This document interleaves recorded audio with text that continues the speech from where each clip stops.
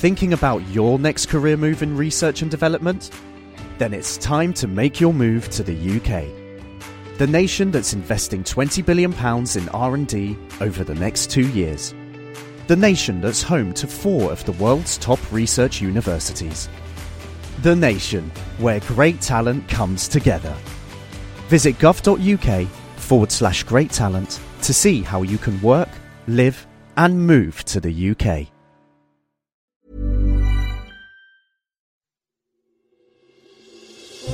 Question of the week from the Naked Scientists. Hello and welcome to Question of the Week from the Naked Scientists with me, Hannah Critchlow. This week, as the autumnal colds and sniffles take over, we consider an extreme way to rejuvenate our ageing immune systems. Hi, my name is Casey Farah, and I've been feeling a little bit old recently. I was trying to reverse this, and I wondered, would a self-bone marrow transplant reverse the aging process? Thanks. So, if we banked stem cells from the marrow inside our bones and then repopulated our bodies with these self-renewing and self-replicating cells years down the line, would this combat the ageing effect? First up, what happens as we age? We turn to a Dean of Aging. I'm Professor Tom Kirkwood at Newcastle University. Aging is complicated. We know that the underlying reason that the body ages is that as we live our lives, our cells accumulate a whole host of small faults. Damage affects the DNA, proteins, membranes that make up the cells. So basically the aging process is driven by things going wrong. Cells become damaged, and that also affects the stem cells of the body. It used to be thought that stem cells could keep going more or less indefinitely, but actually we know that the stem cells that underpin many parts of the body do themselves experience some form of intrinsic aging. So in theory, one might think that a good way to combat some of the effects of aging would be to replace the cells within the body that have been damaged by this accumulation of faults with cells that are somehow less damaged. And the idea that you could use your own banked cells from earlier in your life is an interesting one. There are problems with that, though. Aging affects all the cells and tissues of the body, so simply rejuvenating one particular population of cells may be good for that group of cells, but it's not going to do anything about all of the rest. So it's not going to be a universal effect. So, Casey, self-bone marrow transplants may not reverse the whole body ageing effect, but it could be used to reverse a specific aspect of it. Bone marrow stem cells replicate throughout your life to produce your blood cells, including white blood cells such as lymphocytes, which act as soldiers fighting off infection in your body.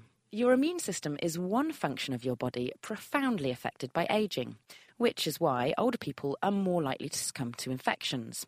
So, could injecting yourself with your younger, fresher bone marrow stem cells that contains your own DNA, and so wouldn't be rejected by your body, keep the flu at bay in later years? We turn to the expert. My name is Anne Corcoran. I'm a research group leader at the Babraham Institute in Cambridge, and I work on how the body fights infection. Older lymphocytes grow more slowly and make far fewer new antibodies, the proteins that recognize and get rid of infections.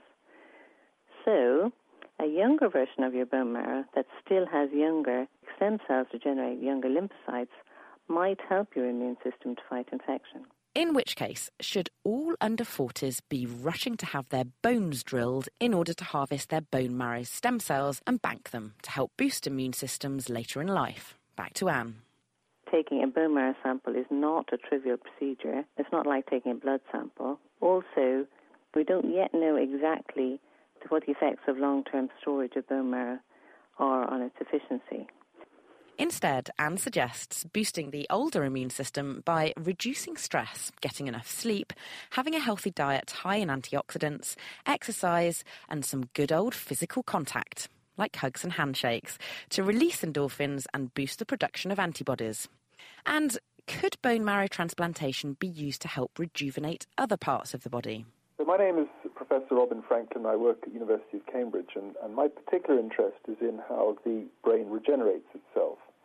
Now, generally speaking, the brain is not very good at regenerating, but there is one structure which actually can regenerate very efficiently. That's a structure called myelin. And myelin is the insulating material that wraps around and protects your nerve fibers and enables them to conduct electrical impulses more efficiently than they would otherwise do. Now, in a young adult, the myelin is regenerated very quickly, but as with all regenerative processes, as you get older, your ability to regenerate myelin progressively decreases.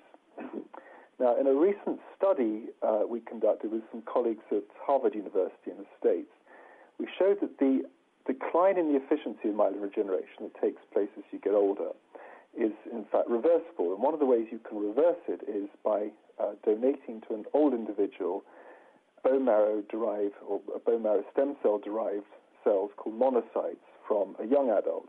So the young monocytes turn out to be part of the reason why you can reverse the effects of age and myelin regeneration. Now, Robin is not suggesting that we all have bone marrow transplants or bank our young bone marrow to help our nervous system age gracefully. Instead, this experiment is providing clues to developing drugs that may help our nerve cells continue to myelinate themselves into old age and may help pave the way for new treatments for the demyelination disorder, multiple sclerosis. With that question resolved, we conjure up a new conundrum from...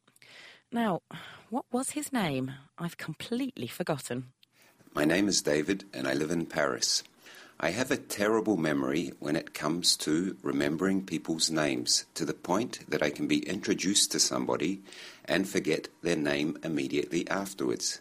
Can you explain why? Thank you. So, why is it that we can be so good at forgetting names?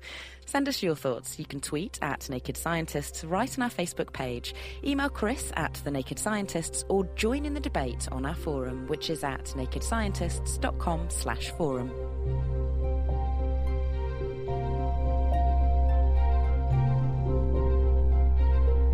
The Naked Scientists Question of the Week, brought to you in association with the Houter Wisman Foundation, supporting science and education from Alpha to Omega.